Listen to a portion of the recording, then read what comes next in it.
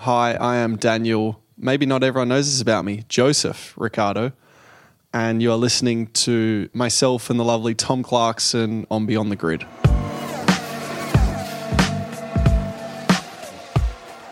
Hi everyone, Tom Clarkson here, welcoming you once more to Beyond the Grid, presented by the new Bose noise cancelling headphones 700.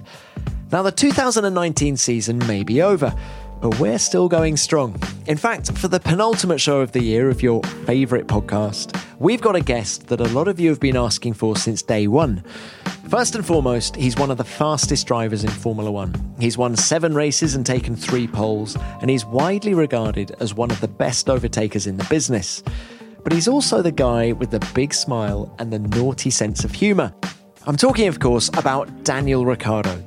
Always one of the most popular drivers on the grid, Daniel has become infamous for his quick one-liners. It's rare that a Grand Prix weekend passes by without a video of him saying something hilarious going viral on social media. But it's also very rare for him to sit down for more than an hour to talk about everything from the here and now with Renault, to his reasons for leaving Red Bull last year and his relationship with Max Verstappen, to what makes him tick away from the track. Well, that's exactly what he did over the Abu Dhabi Grand Prix weekend. While he ate room service in his hotel, I sat on the other side of the table and nicked some of his chips. But we also chatted at length, although it never feels like a long time with Dan. As ever, he was in good form, and I hope you enjoy our conversation. There's some absolute gold in here, I promise.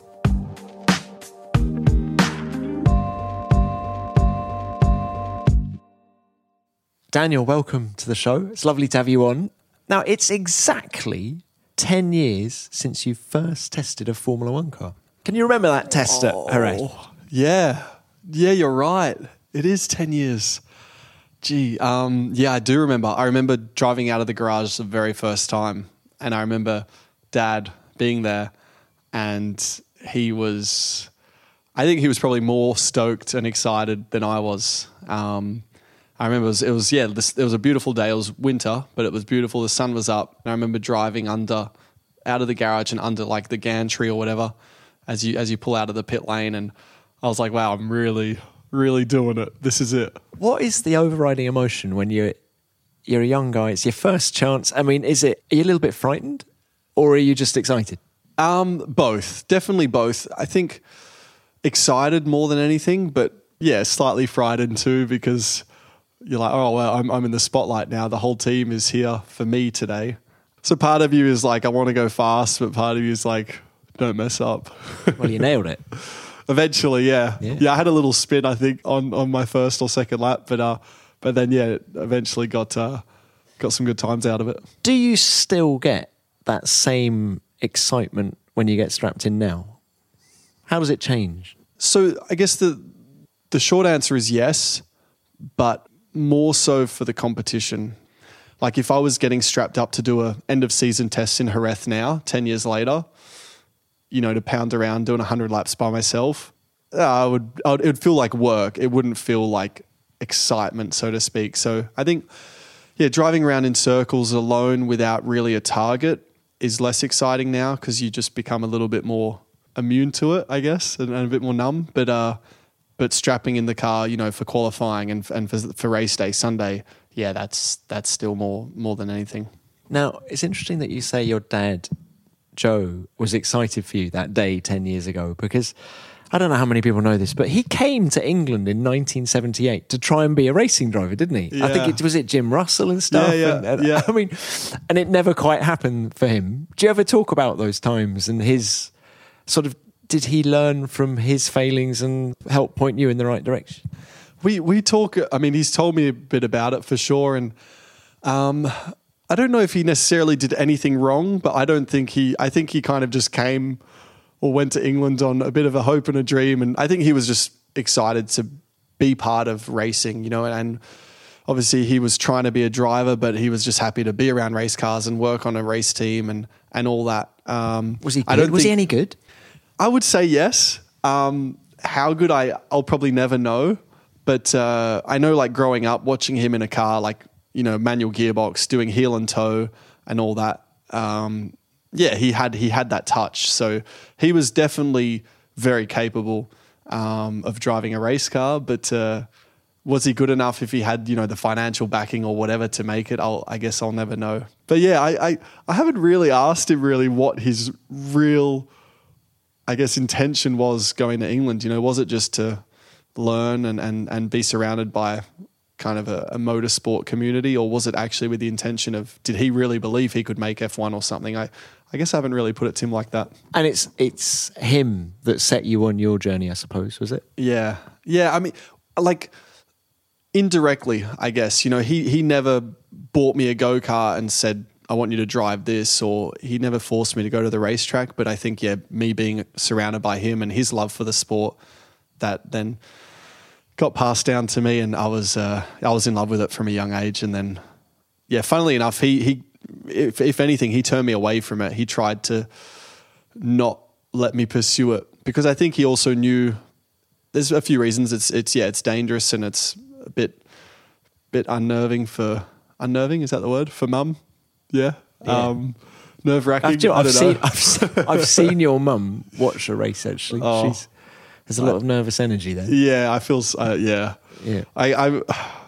I'll pay her back one day somehow. Just buy her like a 3-month holiday in the Maldives or something, so she can relax. But yeah, and the other reason as well why he turned me away a bit was he knew no one had ever done it from Perth, and let alone there was only X amount of Australian drivers that had made it. So I think he just knew the likelihood, the strike rate was very, very low, and the likelihood of him investing his time and his money into me and kind of leaving me with a broken heart was, I think he had a fear of that. So for people listening who have never been to Perth, how much of I don't know what the right word is to describe. How would you describe Perth? How is it different to Sydney and Melbourne and the big Aussie cities? I don't know. Why is it so unusual for a guy from Perth? Well, we're very isolated. I think we're one of the most isolated cities in the world. We're all the way other side of Australia, and then there's a lot of water, to the other side of us. That there's not much around. So yeah, we've got over 1 million people, and there is stuff happening in the city, but I think the isolation probably says a lot, and we're quite a slow-paced city, I guess. And we always would, as kids, would joke, we're 5 years behind Melbourne or Sydney, and then Melbourne or Sydney's 5 years behind LA or New York, So we were really, I guess we were just whatever, not much really. Nothing was really on the front foot in Perth, I guess, or that was the perception. And then, so why should I be special in a small town, and why should I be able to go to Europe and be better than these other guys that are surrounded by it? And motorsport wasn't big, Well, you had, what is it, Barbagallo? Is that the circuit? Barbagallo Raceway. Yep. Yeah, how close is that to home? It's pretty close. Yeah, 30 minutes. Yeah. So lots of time pounding around Barbagallo when you were younger, or is that where you first drove a racing car? So a racing car, yes, and a go-kart was just down the road. So it's not part of the same complex, but it's on the same road. So it's in the same area. And Wanneroo go-kart track. And it was Tiger Kart Club. That was my kart club. That was the local. And that's where I drove a go-kart the first time. And then a Formula Ford was, Barbagallo Raceway. So how did you convince Dad then that you wanted to do this? And I know the odds are 1 million to 1, but we're going to have a crack. I probably didn't overthink it either. For me, all I needed to convince him was to buy me a go-kart, because I had a lot of fun driving the go-kart. And yes, I loved watching Formula One, and I had heroes and that, but I wasn't, at 9 years old, I wasn't like, yeah, Dad, I'm going to make it. We're going to do this. It was more just, can you please buy me a go-kart? Because I like driving fast, and not really anyone else at school is doing it. And I want to kind of be a little bit unique and stand out as an individual. So, yeah. Dan, that's quite interesting in itself, though, that you wanted to stand out from your peers. I guess, yeah. What was everyone else doing? I was a bit of an attention seeker. What, school trips to the Wacker for the cricket? Or what? I don't know. What did other people get up to when you were doing your driving? They were, obviously Australia's a very big sporting nation. So, a lot of kids were playing Aussie rules football, cricket, rugby. Tennis. I played a bit of tennis as well, but soccer. Everything. Swimming was quite big as well. Surfing. I was scared of sharks though, so that didn't really work out for me. How did that fear of sharks come about? Yeah, I've heard you say that before. I mean, I blame my parents for that one because they're not like ocean people, you know, and so dad is not a confident swimmer, and then mum's not an animal person, so she's kind of scared of pretty much every animal that exists. So she wasn't really getting in the ocean for everything that's in the ocean. So I guess as kids, you know, we lived 5 minutes from the ocean, but we never really spent much time in the ocean because I guess our parents weren't really swimming or surfing much. So we naturally just didn't do much of it. And I've heard a story, tell me if this is true or not, that dad used to shout at you on a go-kart about braking and there was also an argument coming home from a race about overtaking and all sorts of stuff. Yeah. So, I mean, he was... How would you describe your relationship with your dad? It wasn't as bad as maybe that sounded. So he wasn't one of those dads that, you know, sorry to those dads out there, but he wasn't one of those ones that was like, do this, don't do that, get here, do like, sure, you know, him taking me to the kart track, he was taking time off work and it was costing obviously him money and time. So he did have an expectation of me to at least put some effort in. But yeah, he wasn't like, I wouldn't say he was strict in terms of you must, you know, be on the podium this weekend or you're never racing again. Like he wasn't a dick like that, I guess. But yeah, there was a certain level of expectation because he was trying to build his business. He was going through a lot of stress, I guess, at his work. You know, some weeks he would be 7 days a week at work. So to take time out was tough. Anyway, so yeah, there was one moment. I was probably 13 and he took me to the track one day I think it was just like an open day for practice. And I was following two of my like rivals at the time. You know, they were like fighting through practice, like banging wheels and getting quite racy. And I was like quick enough to hang with them, but I wasn't putting myself in the fight. So I was just like sitting back very timid. And basically I was just pounding around and not making much effort. And I think at the time it was a little bit of a trend for me. I wasn't actually that aggressive on track. I wasn't really an overtaker at that age, believe it or not. And I think he just got frustrated that day. And basically we got back to the kart. He didn't talk to me, put it in the trailer, and we went home without saying a word. And I knew straight away, I was like, yeah, he's certainly mad. But I was also like, I'd know my dad, and I was like, it's very likely he'll never take me to a go-kart track again. Like I've just wasted his time. And I'm not saying it was a one-off, like it probably was a build-up, and this was maybe over the course of some time. But that moment then I was like, and I called one of my best friends at the time, and I said, I don't know if I'll ever like race again. Like that was it. So yeah, it was a little bit scary. Who cracked first? So I think mum actually came up and like consulted me first. And I want to say mum was like the peacemaker in it all. But it was more just dad wanted to know if I really wanted to do this, because it was getting to an age now where kind of had to make a decision. So I don't know if I was 13 or 15 or what, but had to make a decision because it was starting to get more expensive and more time consuming.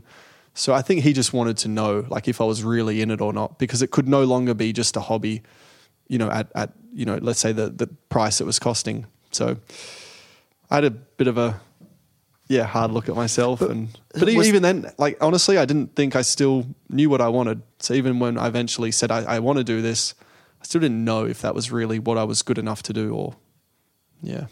What was the watershed moment when it became apparent that you were good enough to do this and you were prepared to go to the other side of the world to do it?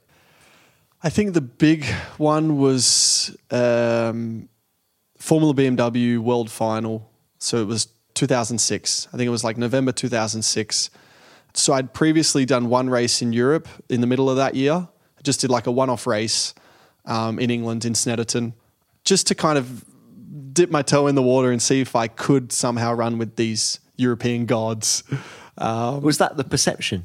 Yeah. And every article you read, everything, it's like, it's Europe, you know, and these are the kids that have grown up with it. They started racing 4 years old and they're this and that, and they're like the big dogs of the sport. So yeah, that was the perception at least. Did you win? I didn't win. No.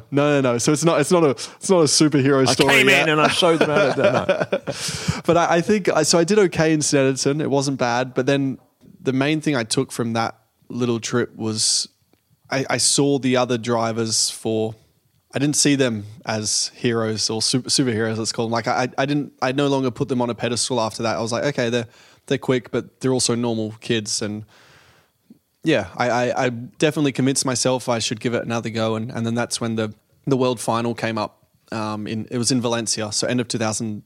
No, I said 2000. Yeah, 2006, I think. Or was it 5? Jeepers.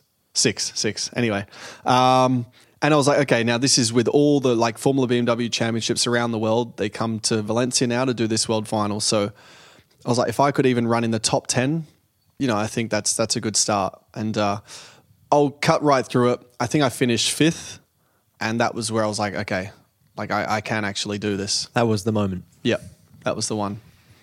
And how difficult was it to come to the other side of the world? Because a lot of those European kids you were racing have only got to get on a plane for an hour and a half. Just how tough? I think it's still underestimated. And even through the year, like what people don't understand is, after a race, most drivers go back to their families or their friends. And, they might, we still train and we're in the gym a lot. But after the gym, then they're spending time with their friends or they're having dinner with everyone.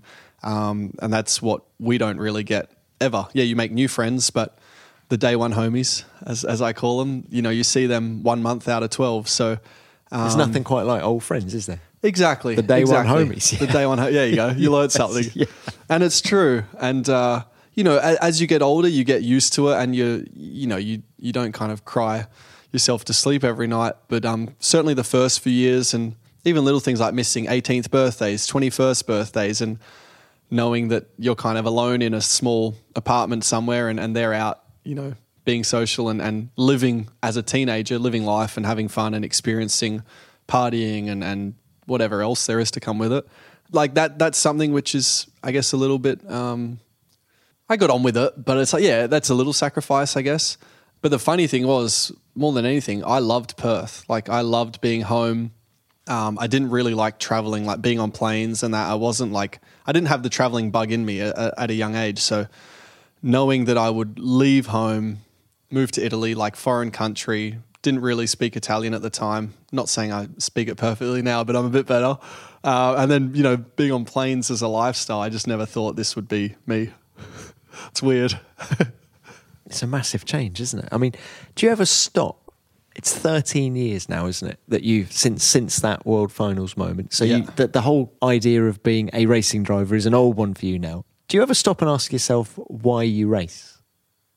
Yeah, I mean, the one thing, as soon as you said that, the first word that came to mind was competition, and since I can remember, I have that competitive gene in me. I hate losing. I love pushing myself against others, seeing if I'm better.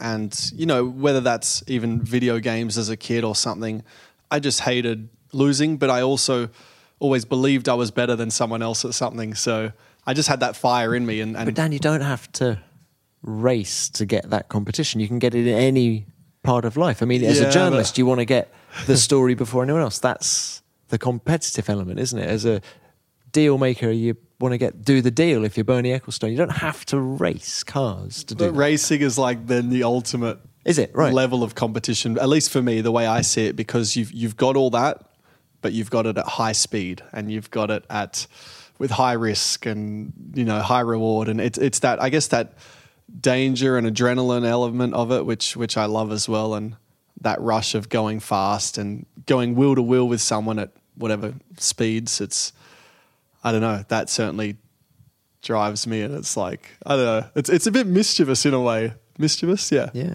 And I was always quite, like at school, I was cheeky. Like I am a cheeky kid and maybe that has something to do with it too. Now look, we're in Abu Dhabi, in your hotel. There is some salmon sat in front of you, which isn't getting much attention at the minute. And I feel you need to... That's all right. But looks healthy. But it's interesting you say the risk reward, because how do the perennial dangers of motorsport affect your enjoyment of it? That's a good word. What's perennial mean? Just always I'm going to there. learn. They're always there. They're always hanging over you kind of thing. I think you enjoy that aspect of it because it keeps, I think it keeps like the adrenaline store up high.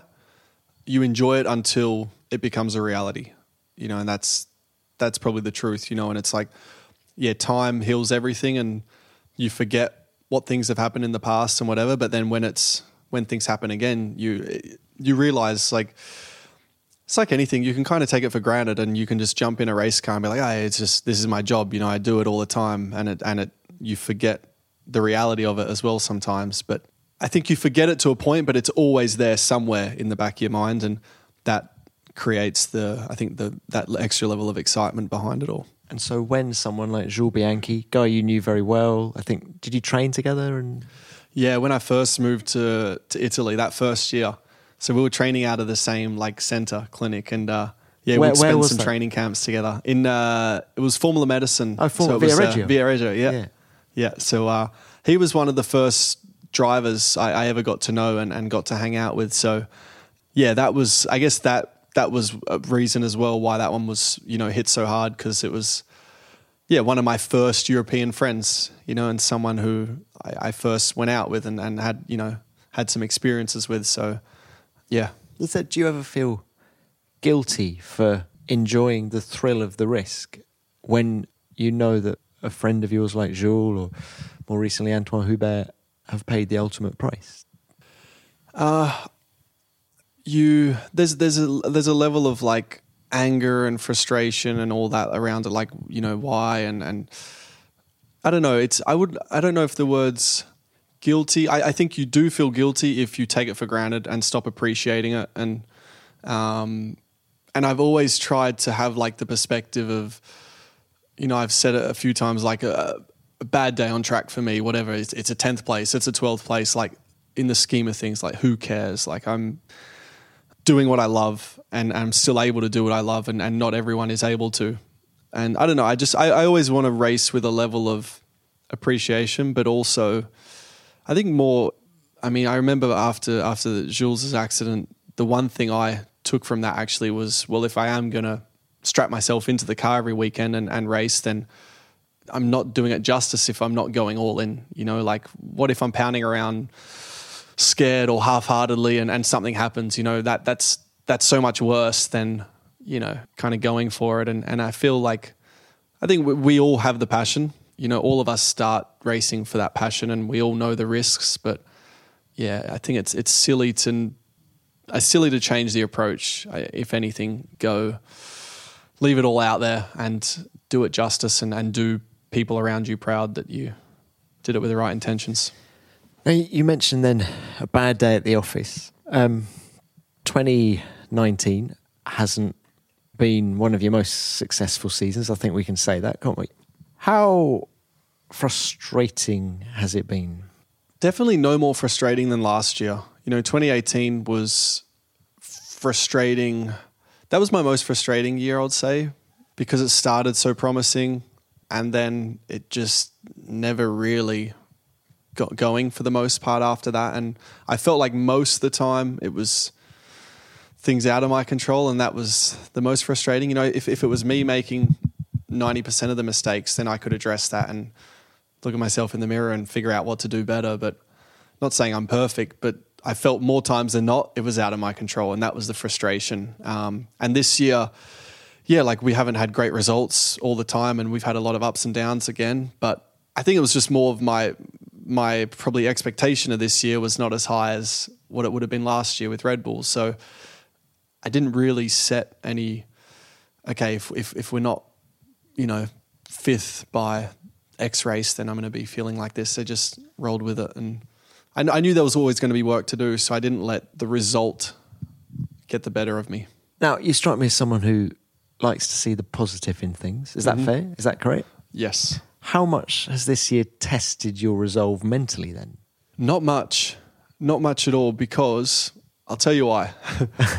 Because let's say the bad days were my most encouraging days in terms of how I felt about the sport and how I felt about myself and what I want to get. So true story, Austria was one of our worst weekends of the year. And this is towards the end of the race. I was out of the points. There wasn't, even with a safety car, like our race wasn't changing much. So I had a bit of time to think inside the helmet, which you can do. And I was driving around and I was actually saying like, this isn't fun. Like this race is not fun for me right now. But instead of being like, this isn't fun, I want to quit and walk away because this sucks.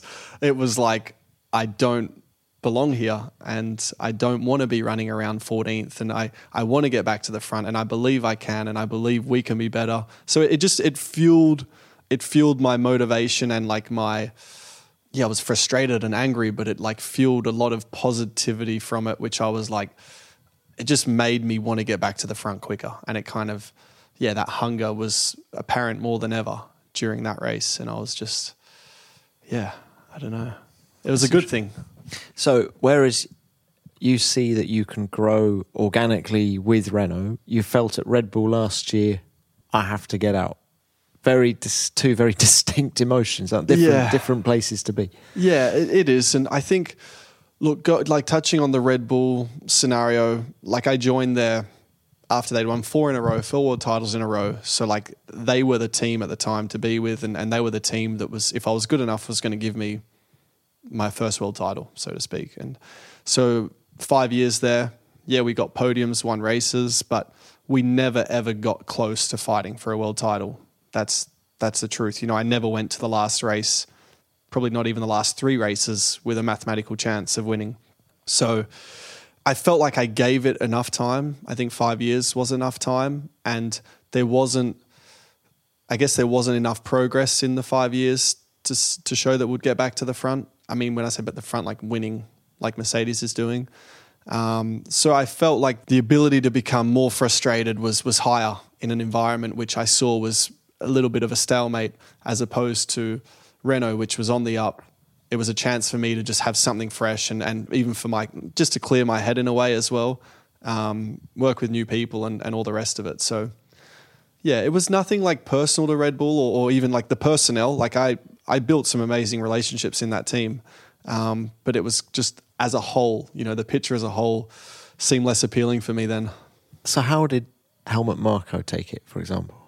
How did you break the news? So it sucked. Like, for sure.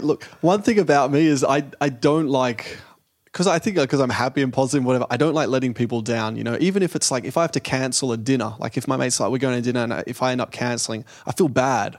So I don't like being that person. But of course, at some point you got to do what you got to do. So, I called, because I wasn't in Europe, so I couldn't see them face to face to break the news. So I called both Helmut and Christian. And Helmut was, I want to say, less surprised. I feel that because we'd negotiated like back and forth a bit and it had carried on quite long, I guess he probably knew or suspected that I was maybe looking for something else. So he was, surprised, but I think he even said it on the phone. He goes, I kind of knew this was coming. Where Christian, it was actually a bit more awkward because he thought I was joking. So no. I was like, oh no. I was like, no, I'm not. And he's like, no, come on, like, you're having a laugh. I was like, what do I say? Do I say I wish I was joking, but I'm not? Or so it was a bit more, I guess it was a bit more awkward, but actually once the realization hit, we actually had a good chat. And when you see those guys now in the paddock?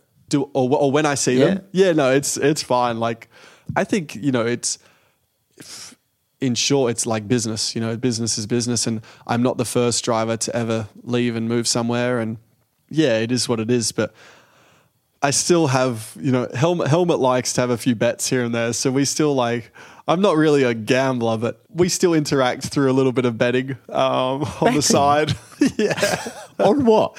Or just like little gimmicky things. But look, that's our way of, let's say, continuing some interaction. But he's fun. And Christian's cool. He was pretty good through the whole process last year. And yeah, you kind of, because I did most of the negotiating, I guess, with Helmet, and Christian was more the guy to talk to or lean on, I Dan, guess. what's interesting is that because you even were bothering to negotiate, it wasn't a clear-cut thing initially then that you wanted to get out. Yeah. Yeah, I guess you're right. Yeah, so there was, I think one thing as a, I don't even want to say as a driver, just as a person with anything you do, obviously if you have a belief in yourself, you do hold a certain value on what you, I don't even want to say necessarily in monetary terms, but you value yourself as an individual and you want to be, and you want to feel like that's being seen. And, you know, in a team, obviously you compare yourself to your teammate and, okay, then this, that, it just, yeah, working things out. It's just, I wasn't always convinced that I was being valued as much as I guess I valued myself. So that was part of it. I was going to say something else there. I think I had a good one. But and then Dan, yeah, you and Max, Baku.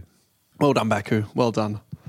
Well done, Baku. For those go on. people listening, yeah, who don't remember Baku. I was hoping we'll talk about like music and stuff. Oh no, we'll get there. We're going to get onto right. music. We're going to get onto music, big man. But it is an F1 podcast, I guess. But you know, I think I remember trying to engage you in conversation after that, and there wasn't much coming out. You were as angry as I've ever seen you after that.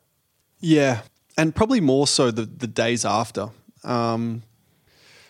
Yeah, I guess a few things like came up to the surface a little bit after, and yeah, because there'd been a bit going on the laps leading up to the contact, wasn't there? Yeah, there was, and I guess, look, I was in the moment as well, and you know, you're battling, and yes, it's a teammate, but I also see everyone as a competitor, so it's teammate or not, yeah, we're going to race hard, and it is what it is, and we'd touch wheels, and a few times where it was you know, Max coming into me as opposed to me coming into him. And I was, part of me was like, I'm waiting for the team to say, boys, cut the shit. But never really got that. So, and I don't really, I hate when I hear, you know, guys on the radio, tell him to do this. He's blocking me. He's like, I'd never want to kind of come across as a whinger. So, did you say anything? I can't remember. I don't think I did at the time. No, I just, on the radio. I was like, all right. Because I was like, A, I don't want to be a whinger. B, if I'm good enough, I'll find a way to pass him. And C, I was also waiting for the team to address it. And I was like, all right, they're going to tell us to swap. You know, I'm faster. They'll just say, all right, boys, you've tried. It's not working. Swap positions or whatever before you do crash. So then anyway, we pitted. So I eventually passed Max. And then the undercut wasn't powerful. I think the overcut was more powerful because tyre warm-up was what. So then I've pit first. I think they'd pit me first, and then eventually Max had come back out in front of me. So then I was furious as well because I'm like, guys, I've put all the hard work in, I passed him, and now he's back in front of me. So it's like, surely you're gonna let me go this time because we're not gonna have the same result. So I come on the radio, and I did then say something. I was like, boys, you know, it didn't work. Like, he's gonna let me pass, and I think my engineer just said, no, you're racing Max, which means, like, no team orders, like, you've got to do it again. And he's like, get your head down and let's go. And I still believe I've let it go, but I sold him the dummy. So there was enough room originally on the inside. Then, you know, he closed it and then we crashed. And I'll be honest, at the time of impact, I was like, who cares? Like, they deserved this. So that was my honest feeling. I wasn't sad or, I just lost points. It was more just anger and like, yeah, I'll say it now, but I was like, fuck you guys. Because I think everyone saw it coming, you know? Then, yeah, I felt like then it was also very like 50-50 where I didn't believe it was a 50-50. So it was kind of then the days after, I guess I was still quite bitter about. Because you didn't get the support that you expected from the team. Yeah. Yeah. And if we can trace one moment where you thought, I'm going to cry. Is that the moment? Is that the moment where you actually decided I've got to go and do something else? Certainly the week after that, yeah. Like I decided in my mind that I need to move on. Did you ever think? Then you go like Monaco. Like what was Monaco? A month later, and I have like, you know, the highest of highs, and I'm like, I was just emotional in Baku. Like we'll figure it out.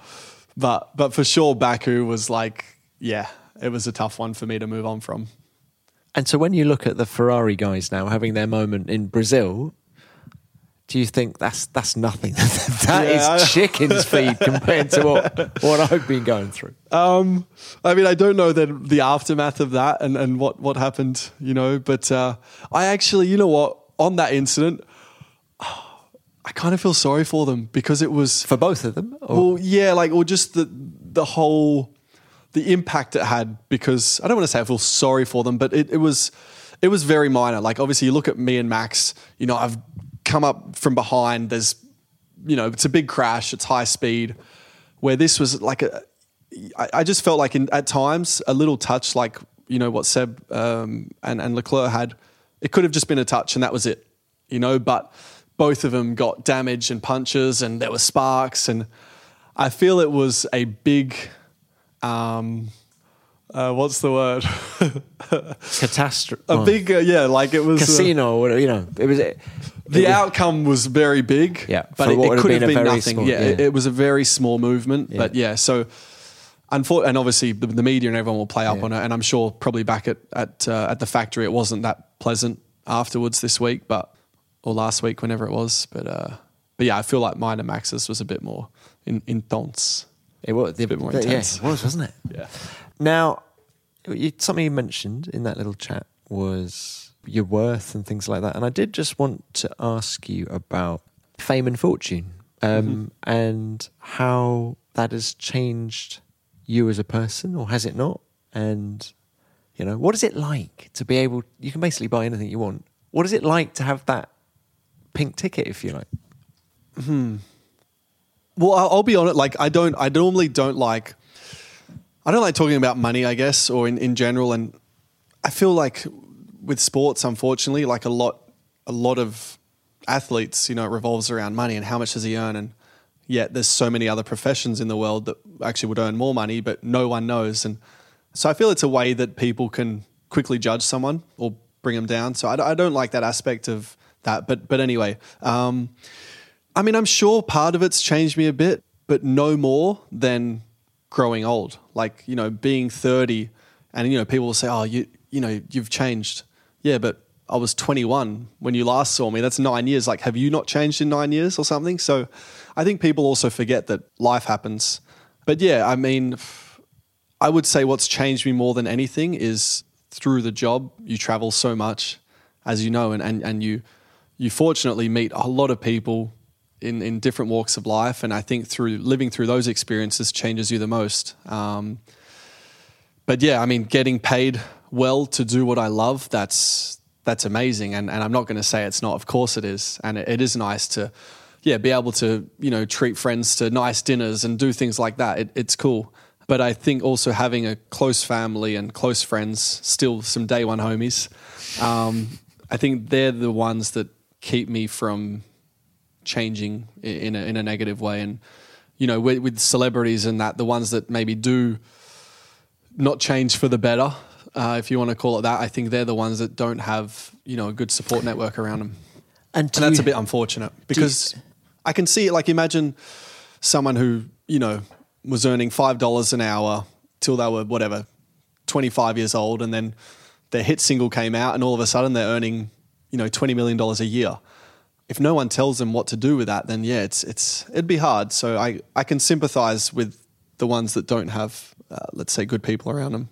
And is that one of the reasons why, I mean, Michael, your trainer, you've known all your life, is that right? He's a Perth boy, right? Yeah. So I've known Michael since we were about 10, 11 years old. So you're going to tell me he's the one who's changed, right? yeah, he's changed. Jeez, nice hotels, all this. I got to pull him in. But no, it's like I've, and again, you go through it and you realize, and at different times of your life and your career, you'll know what works best. And I'm at a point now where I feel, because we spend so much time together, with people around you, you need to have mates as much as professional people, helping you out. You need to have mates as well. And Michael's both. He's a mate, but he's also very professional in what he does with his, the physical aspect of it. But yeah, even me bringing friends to races, like maybe 10 years ago, that was a distraction for me. But now it's the best thing for me. It takes me away from the intensity of it, and I get to kind of celebrate and enjoy moments with friends. And yeah, I don't know. It's cool, and I love when mum and dad come as well. That's nice. And you got a sister, yeah, who's got 2 kids. 2 kids, yeah. Are you a good uncle? I'm an uncle. Yeah, I'm a good uncle for sure. I'm a very affectionate person. So she lives in Perth, right? How do you stay in contact with her and her kids? And so I'm not a massive like technology nerd or whatever, but FaceTime is a beautiful thing. So I'll FaceTime. I mean, I'll FaceTime her, but it's really to speak to the kids. I guess every probably second day. Oh, really? As much as that? Yeah, and they're young. They're 3 and 1, but they're cute, and I love them. And what have you taught? You've taught the 3-year-old to say something, haven't you? I've taught him some bad words, but like I'm saying a year ago, and he still says it.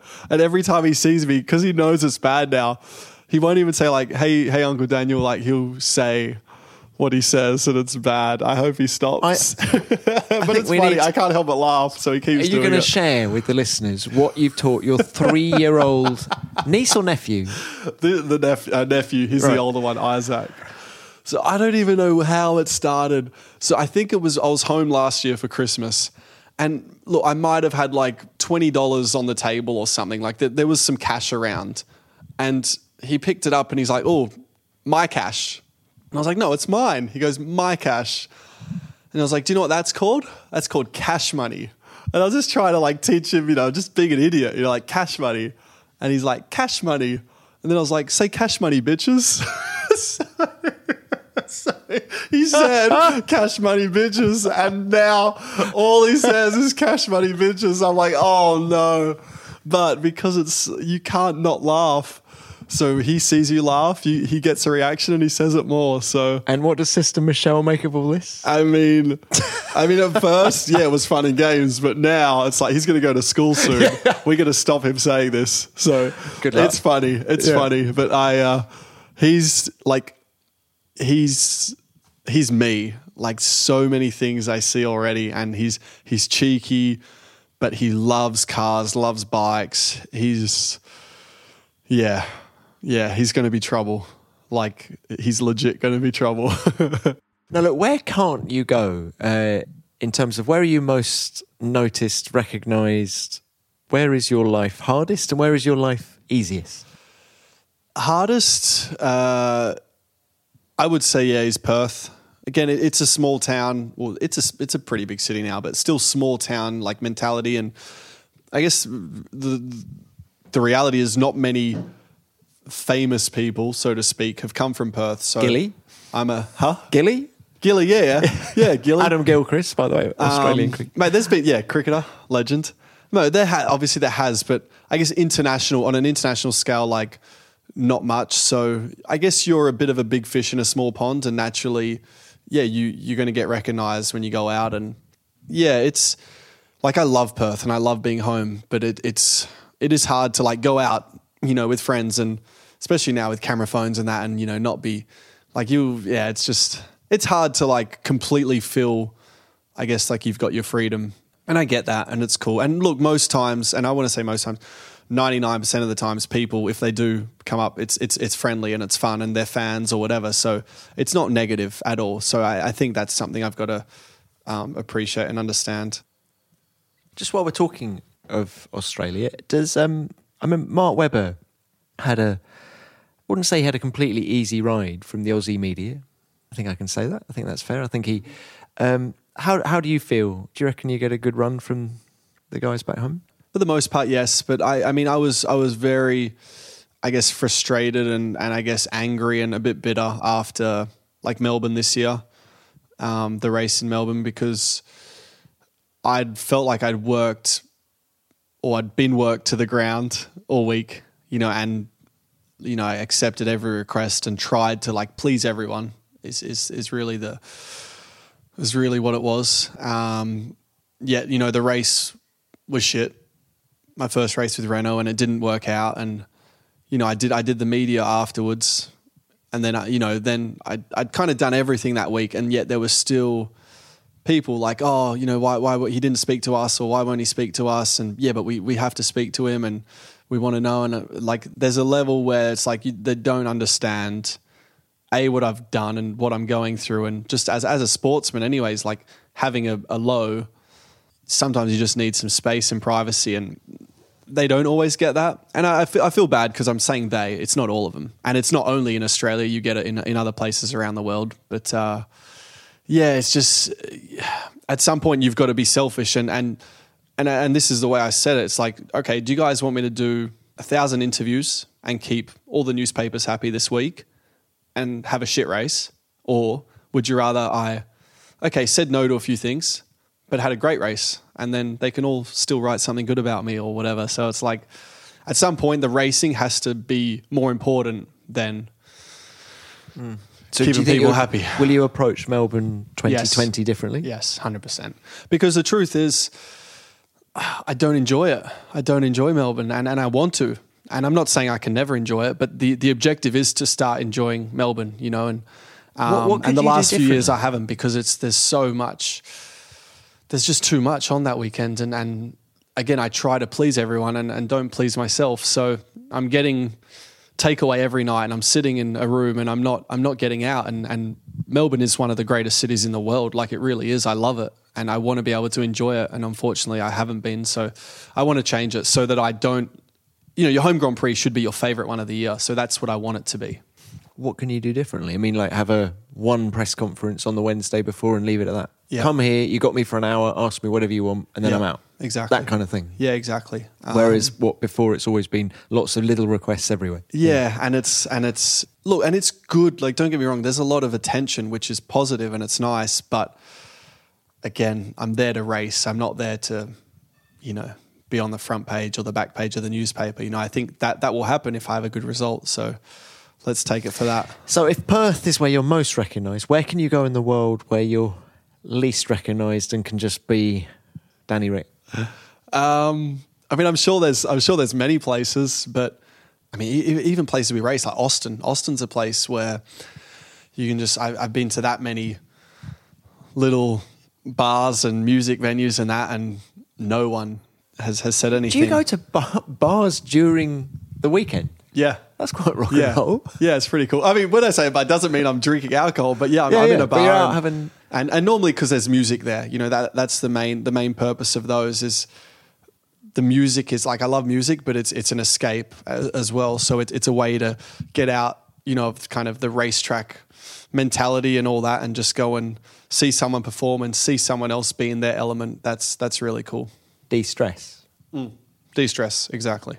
Right. So look, talk to me about this love of, is it love of live music in particular, or can you play an instrument?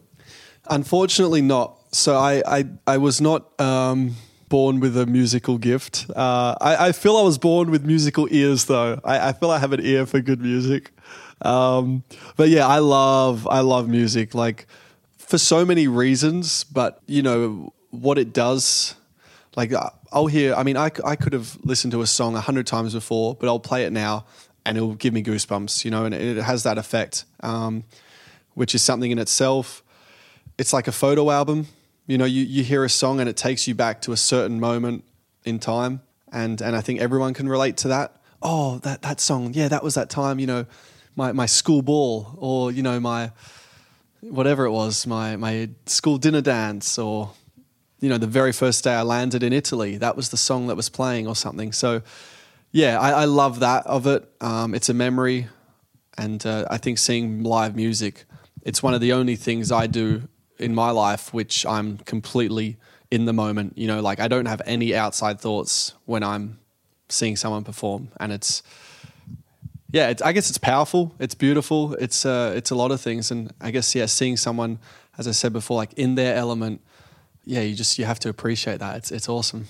Irrespective of the type of music, just to see any live music. Yeah. If that person is in the moment, you can appreciate it. Absolutely. And for sure I have my preferences of genre and that, but really anything live is pretty much going to hit it for me, for the most part. And I'm a bit of a sucker for like the smaller intimate venues and the less known artists. Dan, what's the furthest you've travelled to see live music? Actually, so I went to Colorado last year to Red Rocks Amphitheater. It's an iconic venue. And so where were we at the time? We were in, I guess it wasn't that far. We were in Montreal. So what's that, 4-hour flight or something? It's far enough. I think that's I specifically went there for this event. So it was far enough. But yeah, that was, you know, one of the greatest nights of my life. Like it was awesome. And I think as well, music brings people together. You know, like I vividly remember looking around that night at this amazing like natural amphitheater, and everyone, you can see everyone's teeth. Everyone is smiling, and there's like just a happiness that comes with music, and I guess a form of like unity, and it's awesome. And in Colorado, you're not being recognised and selfied and all that kind of stuff as well, right? So that almost it's nice. helps. I can enjoy the moment. But yeah, I mean, there's honestly many places I go without being recognised. F1's not on the map everywhere, but yeah, there are some. Yeah, tell me about this love of America, not just American music, because you've got the place in LA. How long have you had that place? And so yeah, I think why? I think so. America, as a bit we just touched on, or two things we just touched on. Yeah, it's a place I don't really get recognised much. So it is a place I can feel like I got some, I guess, freedom and let my hair down. And there's so much music that happens in America, music and sports. I mean, there's stuff happening all the time, you know. So I guess a few things I love, they're so accessible in America. And then it's very much, a lot of it's like Australia, you know. So for me, it's like a bigger, undiscovered version of Australia. So it's got all the things I love about home, just with a bit more, you know, and a bit more as well, because I still haven't seen much of America. So it's still very new for me. And so LA, so I first went, it's not like I've been going to LA my whole life. I first went there in 2014. I think it was before Austin maybe. And it all started then. I loved it, and I felt like it was actually very similar to even Perth, you know, the coastline, and it's very spread out, and the weather, of course. And then, but yeah, I kept going back every year, and with friends and that in the summer, and, you know, renting Airbnbs or whatever like that. And got to a point I was like, maybe I should actually just look for a place. And I'd been there long enough and many times enough. I was like, I like it. You know, it's not a phase. I'm not going to buy a place and in 6 months get sick of it. And it's a good escape, and there's a lot happening. It's, you know, entertainment and all that. It's there. My cousin lives there. So when I can, I'll go out there and get a bit of time off. Describe a day in LA. Where are you? Are you on the coast? Are you in the hills? Hills. Right. Hills. So I love the coast as well, like through Santa Monica, all that, even down Malibu, it's beautiful. I spent time like more down closer to San Diego as well, a whale's vagina, which is awesome. I knew you were going to look at me. You have no idea what I'm talking about, do you? Anchorman? No. Oh, all right. I hope there's at least 10 people listening to this laugh. Anyway, it's off a movie. It's very, very famous anyway, I'm going to shut up. It's Will Ferrell. Most people probably. Okay. He's funny. Yes. So no, and I don't know. Look, what's great is you can do, as a big city as it is, you can get out. You know, like you can be hiking. You know, you drive 20 minutes and you're hiking, you know, in some canyons, and you're by yourself. You're mountain biking, or you're surfing, or you're seeing a Lakers game, or you're seeing someone perform in concert. There's just a lot going on, and it's there if you want it, but it's not. You can also just chill out and just live normally. It's become a bit of a destination city for Formula One, hasn't it? In terms of Lewis spends a lot of time out there, Jensen as well. Yeah. Do you have a bump? Yeah, he's moved there. I think he's full time. Do you have there. a bump into Jensen or? Yeah, Jensen. You do, really? Jensen. And actually, funnily enough, I literally bumped into Max in the August break. So Max was there for a few days, and I literally drove past. He was walking. I don't know where it was in Hollywood somewhere. He was walking on the street, and he didn't know what car I was driving, anything. But I looked, and it's just like he was looking, and we both waved at each other, and it was the biggest coincidence. That's mad. That was pretty cool. Yeah. Did you actually hook up and go and have a? We didn't, because I'll tell you why. I want to say, so we messaged each other saying like, oh my gosh, can't believe I saw you. And I think he had maybe he had a basketball game to go to that night and then we'll leave the next day or something. So we didn't hook up. But I would have, and mate, some viewers are probably like, as if he's going to catch up. But I would have happily caught up with Max out there. And I think when you're not in the racing environment as well, like us as drivers were probably surprised with how many other drivers would actually get on with. So yeah, we're pretty chill away from the track. I think you were a very good influence on Max when you were teammates, in terms of, I think you dissipated some of his intensity, which I think helped him grow as a person and as a driver. Does that make any sense? Yeah, well, thanks. I'll say thanks. Yeah, I'm being a compliment. That's cool. Look, I believe it. Like, I think we were good for each other. I think he certainly, he grew in that time. And I want to say that, he probably learnt a bit from me being with the team longer and being older. And you can see it. Like, he's less, whatever, fiery, erratic than he was, a couple of years ago. And he's matured and he kind of, I think he found his place now. And yeah, if I contributed to that, great. If not, then that's cool as well. But it's interesting. But I'll take the compliment. And you say you are mates. That's yeah, actually, given everything. Yeah, given everything and given, Baku and even other times, there was Budapest in 2017, lap 1, he took me out. Thanks, Max. There's actually pictures of me flipping him off. Yeah. So but even that, we quickly overcame any of that stuff. And I think ultimately it's because we respected each other. And in the heat of the moment, things are going to happen. And I know how competitive he is and he knows how competitive I am. So things are going to happen. But I think we respect each other's will to compete, and we could kind of move on because of that. It's like, screw you, but we know why. It is kind of straight talking, screw you from both of you. You seem to me to be pretty. There wouldn't be loads of. Was Max big into the sort of politicking and the games? No, no, there wasn't. At least maybe I was too silly to say it, but no, there wasn't. And I think we were quite. Yeah. We knew what we were doing. We knew what we were after, and we kind of just got on with it. When you think about it, you've had some teammates, haven't you? Sebastian Vettel, 4-time world champion. Max Verstappen, surely, having seen Sebastian work close up, do you think Max has what it takes to win world championships? Yeah, from a talent point of view, for sure. And I think the main thing now is. And it'd hopefully be with me as well and with anyone else that, is in that position one day. It's, yes, talent is going to probably put you in the fight to be a world champion, but then can you handle the rest of it? The pressure, the environment, I hate the word, but the expectation, all of that. Can you handle that every night? Will you still sleep well at night, or are you going to start to overthink things and fatigue yourself and then be less sharp on track? There's so many other variables, but just on a purely talent point of view, then he has what it takes to do it. Well, then I'm going to have to make the comparison because I'm intrigued to know the answer. Seb or Max?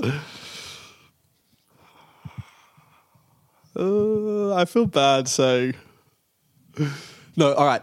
No, I've been asked this comparison before, and I've said Max, and I'll say Max more for, look, Seb is like top tier, whatever, but mainly my reasoning for Max is as well that he's still got age on his side, and he's still got the ability to, we all can still grow and get better for sure, but I guess his window is bigger because he's still young. So from that point of view, I think he could still grow into something better than he already is. Hopefully not too much for everyone's sake, but yeah.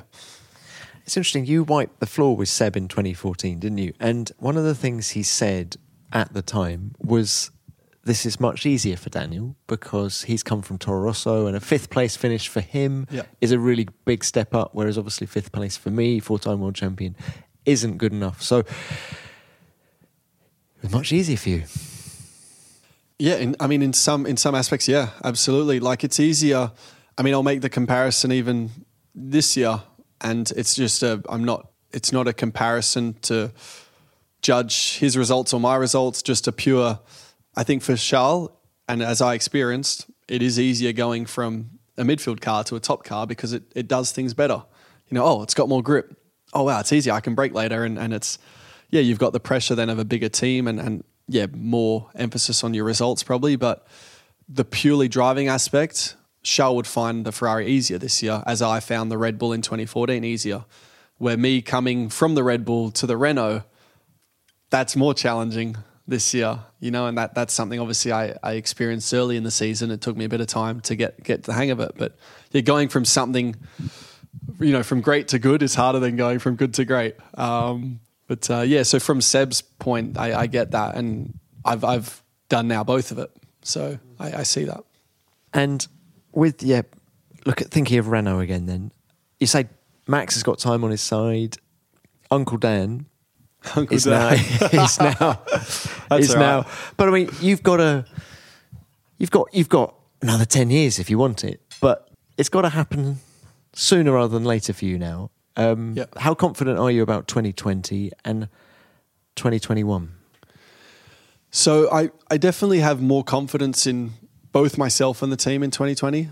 So I believe I can be better, and naturally spending more time with them, I will be. And there's some ideas, you know, even like before the season starts, just to get the ball rolling, you know, with the team, and just to, which I wouldn't have had this year because everything was new and whatever. So confident that both of us can grow and get better. And then 2021, who knows what's going to happen. It's exciting, I think, for the sport. Look, maybe I'm still fast and learning in 10 years and still want it as bad as I do now. But yeah, ideally sooner rather than later. I definitely still have, even though I turned 30 this year, I still feel I'm on, personally, like the younger end of the spectrum than the older. So I'm certainly not washed up yet. And yeah, if anything, like as I touched on earlier, like this year has fueled me more than anything to get back to the podiums, you know, feel that success. And I think the reason for that is because I believe, you know, I can be. Is it a fear of failure or the lure of success? Say that in more simplistic terms. It's a bit late. What drives you? What is it? Is it wanting to do that shoey on the podium and win races, or is it actually getting out of bed and just not wanting to fail? I don't want to be that guy. Carrot or stick? Okay. I don't know. Maybe a bit of both. Maybe I wouldn't say it's a fear of failure, but it's more like, well, I hate losing, and so getting up out of bed, knowing I've got something to fight for, that's certainly a driving. That's a drive for me. But I mean, the success and all that, like the feeling. I mean, winning Monaco, like I've never felt a high like that, and I've never been surrounded by so many people like feeding off my high. You know, so that's hard. That's hard to turn down. So I want that again. I want that. But I still feel like, you know, the champagne and the trophy, that's like the icing on the cake. But crossing the line, knowing like you've been a beast more than anyone else on that given day, you know, across nationalities, you know, all other drivers from around the world, like that's a feeling of like power, I guess. And that's a feeling of, I don't know if it's an alpha male thing or what, but it's, yeah. Of your 7 wins, in terms of your performance in the cockpit, was Monaco the one, given that you had all the issues with the car? And or is there, can you think of a better race that you drove and won? I want to say they were all pretty good. No, look. And they were, hey? They were, yeah, I guess. Look, going through, like mentally China, for sure. China last year. Mentally, China was cool as well, thanks. No, mentally, yes. So Monaco was the hardest. Which one? So Monaco? Yeah. And like that was, I guess, the most proud because I was, I guess, mentally exhausted. And I had so much, internal dialogue with myself that race. Because I was like, you know, 2016, obviously I felt I was supposed to win. I didn't. And then, you know, I had the problem on, I think, lap 28. And immediately I was like, 2016. And I was then thinking, why me? Is it a curse? But I don't believe in that shit. All like, this what is going on whilst racing, leading the Monaco Grand Prix. 100%. 100%. And then and then you start to feel down. And I literally just wanted to close my eyes and just be like, I'm done with this shit. And then, you know, my engineer's like coming in my ear as well, like talking, saying this is that. And I'm just like, oh, is this really happening? And then have a few deep breaths. And I'm like, no, I'll figure it out. I'll figure it out. And then I asked him, I was like, is it going to get better? He's like, no, this is it. Try and manage it. So then you feel like deflated again. And then you realize being deflated is not helping. So you slowly turn your mindset to pick little positives or little targets. So immediately then I was like, all right, engine's still running. Like I'm still leading. Therefore, I can still win. This isn't 2016. It's 2018. It's like, fuck that shit. That's happened. It's not going to happen again. We'll find a way. And it's like, let's just 5 laps at a time. Let's do the next 5 laps. If you're still leading and Seb hasn't passed you, then let's see, go another 5. So then I started, and then the longer I stayed in front of him and held the lead, then the more my confidence came back and my belief that the car was going to make it. And I got to a point where I said, all right, I've got to manage my tyres as well. But if I get to the last 20 laps to go, still in the lead, then we've got it. Like that was the finish line for me. Because I was like, no, the tyres will get to the end after 20 laps. We're going to be fine. If Seb hasn't passed me by then, we're sweet. And that was the target I'd set. How much slower were you lapping than you could have done? Oh, shit. Like, was it? I want to say 4 or 5 seconds. Like, It was a lot. Yeah. It was a lot. But so that raises a question for me in terms of, were you surprised that Seb didn't have a proper go at you? Because he didn't. I don't remember him once. I mean, I'm sure it was brilliant defensive driving on your part, but also he didn't once have a proper crack at you, I didn't think. Yeah, you're right. Did that surprise you? Well, it's like, so I know he got really close in like Casino Square, at least one lap. I think it's turn 3 or something. But fortunately, Monaco is very one line that as long as I didn't leave a door open, I think he knew that he couldn't really, there wasn't really a place where he could really dive bomb and make the move stick. And actually by having low power actually meant that my traction off the corners was pretty good. I didn't have to worry about wheel spin. So I created enough of a gap off the corners where he was catching me a lot by the end of the straight, but it was a little too late in most scenarios. And and I think he was then starting to suffer with his tyres. But I don't know. It was, there was a lot going on. We were, Because Dan, that raises another question for me. That, the overtaking debate is one that's going on and has done for as long as Formula One's been in existence, really. And then, of course, the front wing came in this year. It was meant to help overtaking. It hasn't. That was never going to work. But so 2021, the guys at Formula One have done lots of research, and the hope is that it will be better. But how much of overtaking actually comes down to desire from the bloke behind? Because you're quite good at licking the stamp and sending it, aren't you? And therefore, what made me think of this is Seb not really having a proper crack. I know Monaco's narrow and everything, but how much of it is actually driver related rather than car related? Yeah, it's I guess it's a bit of both, but for sure, the driver does, I would say, make a bigger difference when it comes to overtaking. And I've experienced that firsthand. I used to be timid and I guess a bit scared and whatever when I was younger, and I never really pulled the trigger. And then I started to, and I was like, oh, yeah, I can do it. And so a lot of it's on us, and also a lot of it's on how much you're willing to risk, and are you content trying and failing and maybe losing some points, or sitting back, getting a couple points, but flying back home Sunday night with like, I could have done better today, or, I'm not doing this justice because I didn't put it all out there. So depends how conservative you want to be, but I would much rather try fail than not try at all. And there was too many times when I was younger, I didn't try at all. And I was just filled with regret and just crappy feelings. You're not talking about in Formula One, you're talking way back. Yeah, way back. Yeah. I mean, even the first year in F1, I think I was still a bit intimidated by the speed of it all, and I was not that confident probably. Well, hang on. To be fair to you, I don't think the HRT was meant to, that wasn't going to be overtaken. Who are you planning on lining up when you were driving that? Seb, as he lapped me, just sends it up the inside. Yeah, but no, there was Yeah, it was more when I was younger, but yeah, it's Now a good look, time.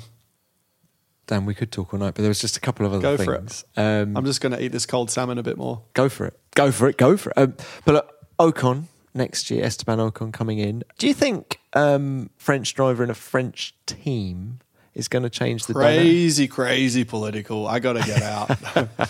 How's your French? Are you learning French? Am I learned? Well, I actually started the year doing all right. I picked up a few words and I was like, this is cool. I can get used to this. But have you actually had lessons, or is it just picking? No. I don't want to say I've been slack. Like, sure, I could have had a teacher, and yes, there is enough hours in a day most of the time. But I guess I quickly realized my priority was getting the driving sorted and getting the team up to where I feel they could be. So I was, any kind of spare time I thought was better spent engineering than learning languages. French vocab, yeah. Okay. But I'm excited for Ocon to touch on that. Actually, I'm excited to have a new teammate. I think it's always a chance to learn. You know, no driver's perfect, and no driver is ever quicker than their teammate on every corner of every track of every lap of the year. So inevitably, there's always at least one thing to learn. So it's a chance for me to grow and get better as a driver. It's a chance for me to compete, against another young new prospect and all that. So it's cool. And I guess he's coming with a bit of Mercedes knowledge as well, which is hopefully good for the team. Absolutely. I think, there's the Mercedes, part of it, and there's also just, I think, him sitting a year out in F1. His motivation and hunger is going to be massive. So if we, I guess, push our competition in the right way, then I think it's only going to drive the team forward. So I'm happy with that. I'm not sure how compatible you two are going to be, because I've been watching you eat this salmon, and it's taken quite a long time for a bit of salmon. Do you know what Esteban has for breakfast every day? Oh boy. A 6-egg omelette for breakfast. And then I think he said to me, it was on this podcast, Beyond the Grid, and then he has like half a chicken for lunch. You would never know. He would know. He has, next time, viewers or listeners, I'm sure you know what Esteban Ocon looks like for the most part, but take a look at his waist down. He has the skinniest torso. I don't know. And where does his food go? He's like the leanest human being I've ever seen. Yeah. It's crazy. Yeah. 6-egg omelette for breakfast. What an athlete. Yeah. That's good. So all right. You can have some fun with him when it at least comes to breakfast. Now, Dan, what else? Look, MMA, mixed martial arts, UFC. Big fan. Mm-hmm. Sorry. Is Conor McGregor in or out at the minute? Is he retired or has he come back? Or I can't remember. So waiting for him to come back. I think he will fight again. But yeah, so anyone who doesn't, it's the long and short of it is it's cage fighting, but it's not cage fighting as far as it's just not these barbaric humans getting in a cage.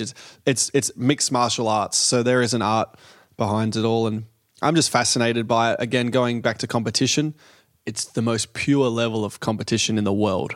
It doesn't get much more pure than that. You're literally in a cage or a ring. We'll call it a ring. Octagon. The UFC calls it an octagon. And I don't know. I was drawn to it. I've always loved combat sports. I loved boxing growing up, and I did a little bit of boxing for training, and one of my best mates was fighting. So I always loved that.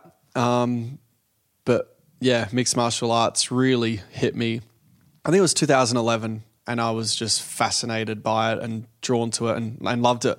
And I'm like a full nerd, full nerd with it. I'm listening to interviews, press conferences, podcasts, every day. As soon as you leave, I'm going to finish my food and listen to a UFC podcast. Yeah, absolutely.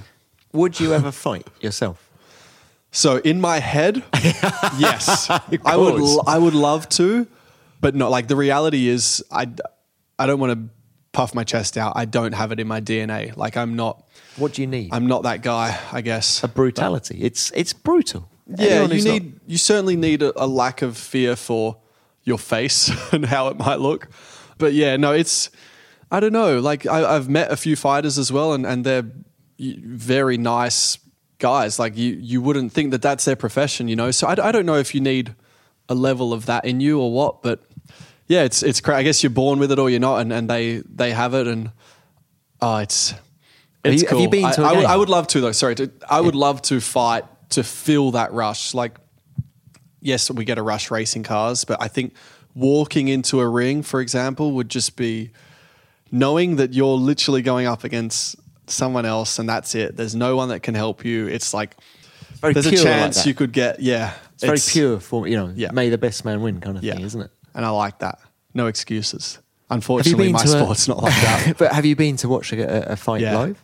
Yeah. Where'd you go? It was the greatest, till this day, it was the greatest sporting event I've ever been to. It was in Vegas, 2015. I saw it was McGregor Mendes. So they were the two biggest guys at the time, right? That was the main event for that weight division. So that was 145 pounds, which is, we use pounds in England or kilos? No, metric, yeah. I don't know what that is in I know kilos, but yeah, anyway. And there was, so that was a big one. And but the whole event was amazing, cool, and the atmosphere was wild. And I guess it's one of those things, you love it or you don't. And I think, unfortunately, the people that see it for like, they're like, there's blood in this. They're like, I can't watch it. But it's not like there's so much more to it than just what you see on the surface. It's quite beautiful. You're a guy who's got so much going on outside of racing cars. Good looks, you mean? Well, all of that, Dan, obviously. But another guy like you is Lewis Hamilton, in that he's got an awful lot going on outside of racing cars. Do you feel you have a similar attitude to your sport? I think Lewis comes in for a bit of flack from some people for the way he lives his life. And where are you on the whole Lewis Hamilton thing? I think, there is some. I think you got to find what works for you, And look, just touching on that, if Lewis was doing his extracurriculars and racing poorly, then I guess he deserves the flack. But if he's still winning titles, then I guess he can say, well, I'll do what I want, as long as I'm winning, then that's what I'm getting paid to do. So I'll keep doing it. And I think like for me, I really went through a transition. It was middle of 2013. I grew up very like hard on myself and very disciplined and with training and diet and all of it. And I think that served me very well through my teenage years, and it kept me out of trouble. And when everyone was partying and this and that, and living away from family, it's like, let's go and do what we want now. I was like, no, I got bigger fish to fry. But then it got to a point as well where I was, I think, too hard on myself, and I was too consumed by the racing and by the sport. So then the problem with that is when it doesn't go your way, and when you do have a bad weekend, you're really scratching your head because you're like, what else can I do?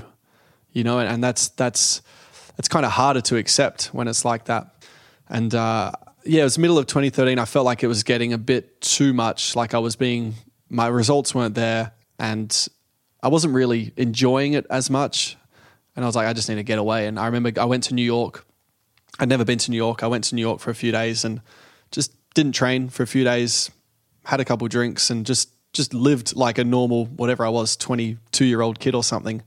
And I just came back feeling like refreshed, and I didn't feel guilty for, enjoying myself for a few days. And then I slowly just found a balance with what works for me. And I'm not saying that's not, the example is find what works. And for me, having other interests, I think having an escape from the racing is good for me, because as much as I love it, I'm not really a racing nerd. Like I always had other interests in life, and truth be told, my second last year at school, when you start doing work experience, I was scratching my head. I'm like, what am I going to do with my life? Like I had racing, but I was far from professional. And I was like, what am I going to do? And, I was playing other sports and doing things, but yeah. So what did you do for your work experience? Just out of interest? I worked, what did I do? I worked at a racing school for a bit, like being like a mechanic and stuff. So okay, so it was racing. You did. Well, that was, but I also worked at a cafe or like a restaurant. I worked a bit with Dad, so doing like earth moving, so compacting and working, like getting my hands dirty, I guess. And I was like, I could just go in the family business, but that seemed a bit, to be like, that was an easy way out, and that never really sat well with me. It was like, and I didn't really love it. Like my dad loves his job, and if I did that, wouldn't have really been my passion. I enjoy it, but I didn't love it like he did. So having an escape is, I don't know, it's cool because like I go to bed at night and I'm not running 70 laps in my head of Abu Dhabi circuit, you know, and because that's going to keep you up. You know, I'm listening to a UFC podcast or whatever, and that helps me. It might not work for everyone, but it works for me. And you got to have fun as well. Like I also got that, sorry, I'm talking a lot, but I that's the idea. It's useful. You're doing well. I know. So, and I also got to a point, and it was in that 2013, and people would ask me, "Oh, you've been to Japan, you've been to all these places. Like, how is it?" I'm like, "I wouldn't know. I lock myself in my hotel room so I can get an early night's sleep, and that's it." If you want to know about Suzuka, I'm your man. But yeah. The hotel's great. Yeah. And that was another realization. I was like, what if I don't have a drive next year? You know, like what if my career ended now? I don't have anything else to show for it. I've traveled the world, but I haven't really traveled the world. So I kind of made a point as well to get myself out there and to experience more, because it's a privilege that we can travel with this work. And I didn't feel I was doing it justice. And that alone really made F1 more enjoyable for me. What's the most memorable thing you've done at a race that doesn't involve racing that we can talk about on the podcast? So like in Japan, have you climbed Mount Fuji? Have you let me think. I mean, well, one more recent one was like we saw the luchador, like the Mexican wrestling. We saw that. That was kind of a work thing though, wasn't it? No, that was like maybe I went there once for work, but no, that was like leisure. I was with friends. Okay, yeah. I think it was last year, and we went to do that, which was fun. And I think it was the night before qualifying, but it was whatever. It was cool. We enjoyed it. Oh, geez. There's a lot. You got me on the spot. Maybe, Montreal, you can do stuff, isn't it? But Cirque du Soleil. Yeah. Yeah, that was cool. Yeah. And then got to like meet all the performers afterwards and hear their training regime and all that. Like that was also educational. Quite interesting? Yeah, I was going to say for you. Yeah, that was cool. Yeah, I don't know. I think I guess the idea of being tucked in at 9 p.m. at night, I think it's good when you're young and it gives you the discipline. But, you know, now it's not necessary to kind of live by that every night. You mentioned diet and how you religiously kept by a particular diet when you were climbing up through the junior formulas. I remember reading that you have you've got some special diet even now, right? What do you do? There's something you do. Really? Or don't eat. Or you don't eat until lunchtime or something. Is there something? Okay. Isn't there something? Don't you do something? I mean, you and Ocon are really not going to get on, actually, if you're not a breakfast guy. No, I love breakfast, but no, I think am I right? Am I right? Yeah, we'd done some fasting and things like this. 5-2, or what's your thing? So I actually did a 40-hour fast. I think it was last week, maybe. So just you can only have water for 40 hours. That was quite cool. Well, cool. Why do you do that? You want to know the truth? That's what I really know. But no, we've heard. So Michael, he's done some research on it, and you hear through some podcasts and that as well. Fasting can be quite cool to reboot your here's the danger of blood cells and all that. Of working with an old mate. In that, could he just be trying to stitch you up? Maybe, yeah. But it's not in his interest no, either. That's true. But that's as well. Because I have through it all. When I was young, I was very disciplined. Then I obviously started to just be a bit more relaxed with it all, as far as maybe diet went. But then I probably got to a point where I was too relaxed, and actually this fasting, for example, is. It's a way or a reason to be a bit disciplined again, because you can go 16 hours, 24 hours without food. You're fine. You've got enough stores in you. So it's just applying a bit of discipline in your life again. Even for that alone, it's quite good. How did you feel after 40 hours?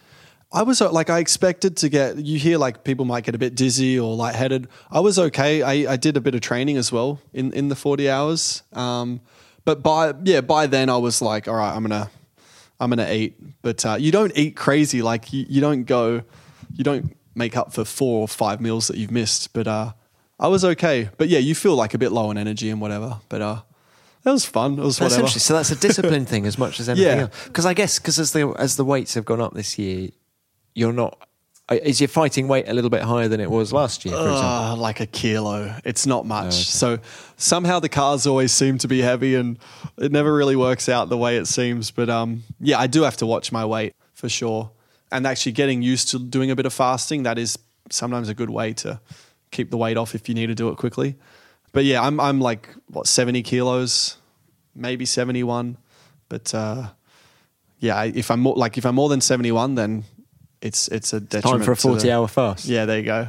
So it's What about other racing series, Dan? Are you, fast forward 10 years, are we going to see you in NASCAR? Are we going to see you in Aussie supercars? Or are we going to see you doing something completely different? I think completely different is probably the answer. If it's not the Pinnacle, you're not interested, kind of thing. I don't know if it's. I'm not interested. Like, I would love to do Bathurst, and I would love to do Daytona 500, and that would be awesome. But I think it's more if I go all in with the F1 stuff, and if I put everything I can into, be world champion and get what I'm after, I think I'll be quite exhausted afterwards and quite done with it. So yeah, I'll want to break from, I think, the racing, and therefore I think I'll do something different. I think as well, like you've done it, I've already done it for a big part of my life. And I guess at some point I'll probably get a little bit sick of it and just want something fresh. But, and again, because I've got other interests in whether it's music or whatever else I'm interested in, if I could pursue a completely different role in a different career, that would be cool. I'm not saying I'm going to be a musician, by the way. I'm not saying that. Well, we've got to start with an instrument. No. So I'm not kidding myself. But like, I think to find love in another avenue of life, I think would be really cool. Like to have the same passion. If I could find even close to the same passion in something else that I got for racing, then I think that's like winning. You're doing pretty well. Can you think what that could be? I don't know like what it could be. I think it could be something surrounded by music because it's hard. I guess it's hard to explain, but music does give me something which I still can't really explain, and I don't know why. Like my dad loves music actually, and he played instruments growing up, so maybe I get something from him again. But it just does something to me, which I don't know. It just makes me a very, very happy human. So I'll just be a groupie for all I care. But if I could listen to music for every day for the rest of my life, I know I'd be happy. So yeah, I guess something with music would give me quite a lot of fulfillment. Cool. Well, look, Dan, winter's coming up. Final thoughts. You don't want to talk anymore? We could go all night. I'm loving it. But what does the winter hold for you? Are you going back to Perth? Yes. Staying in Europe? You always complain about the weather in England, in Europe in the winter, don't you? No, it's all right. It's all right. I love Europe in the summer, and that's when I definitely enjoy Monaco the most is in the summer. But I love summer in general. So yeah, Christmas is summer for me in Australia. So that's where I tend to be. So after the race, so everyone will think, oh, last race of the year. Yeah, Sunday night, you're out partying and your season's done. No, you still got I got about 2 weeks more of work to do in Europe after the race. And when I say work, that's Renault, next year. A bit of next year stuff, but also just sponsorship days through Renault, marketing days. I guess stuff like that. And then I'll get home and I probably won't even tell my friends when I get home. I used to when the first few years, I was like, I'll tell them, I'm going to land at 5:30 p.m., be at the airport, let's go out. Let's start our summer. But now I think just because of the schedule, it's so busy and I'm normally pretty tired by the end of the season. So I want to just switch off for a few days and just go and got a farm. So just go lay with my cows and sheep on the farm and you and Bernie. Bernie's got a farm. What is it about with... I'll tell you what it is. It's growing coffee as well. It's living what? Do I have no, I don't. I like coffee though.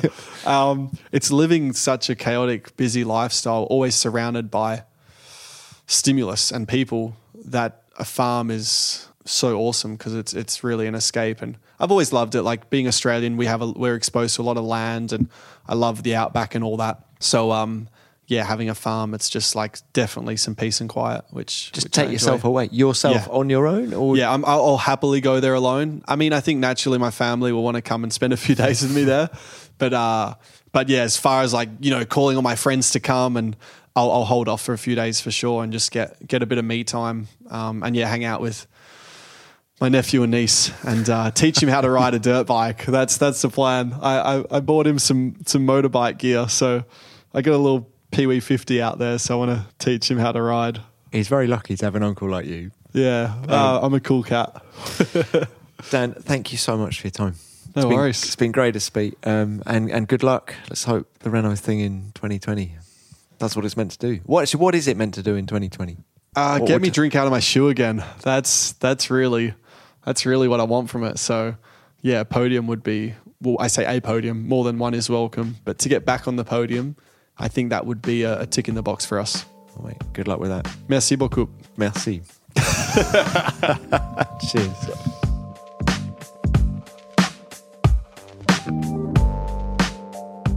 There you have it. The biggest character in Formula One, telling big stories about racing and much, much more. One of the many things I love about chatting to Daniel is the flow of the conversation. 1 minute you can be mucking around, joking about something, and the next he'll hit you right between the eyes with a serious point. And what really came across during this podcast was his passion for racing, something he inherited from his father Joe. Don't be misled by the smile or the LA lifestyle or the love of UFC. Daniel's as passionate about Formula One as anyone else on the grid. Thanks for your time, Dan. Have a great winter, and I look forward to seeing you again in Barcelona for pre-season testing. Well, that's it for another episode. And we're almost done for the year, but we'll be back one last time in 2019 next week, when I'll be picking out my most memorable moments of the year. Stories from Kimi Räikkönen to Murray Walker, Damon Hill, Mika Häkkinen, Mario Andretti, and all of the other stars I've had the pleasure of chatting to over the last 9 months. And why not tell me your favourite moments via Twitter? You know the hashtag by now, hashtag F1BeyondTheGrid. And while I'm working through that, why not subscribe to the podcast if you haven't already? We're on all of your favourite apps, as well as Apple and Spotify. And many thanks for your feedback about last week's episode with Bernie Ecclestone. We had a lot of comments about this show, so Bernie's clearly someone who still provokes opinion. Chris Turner got in touch via Twitter to say this: you went from possibly the easiest interview ever in Rubens Barrichello to extracting every nugget from Bernie with the ease of a root canal. A clinic in sticking with the tough interview and coming out with gold. Well, whether or not it was gold is up for discussion, Chris, but your reference to a root canal definitely made me smile, and you're probably not wrong. As ever, please keep your feedback coming because we love it and we share it. And remember to use that hashtag F1BeyondTheGrid, and you can tweet me at Tom Clarkson F1. Beyond the Grid is produced by F1 in association with Audio Boom. Until next time, keep it flat out.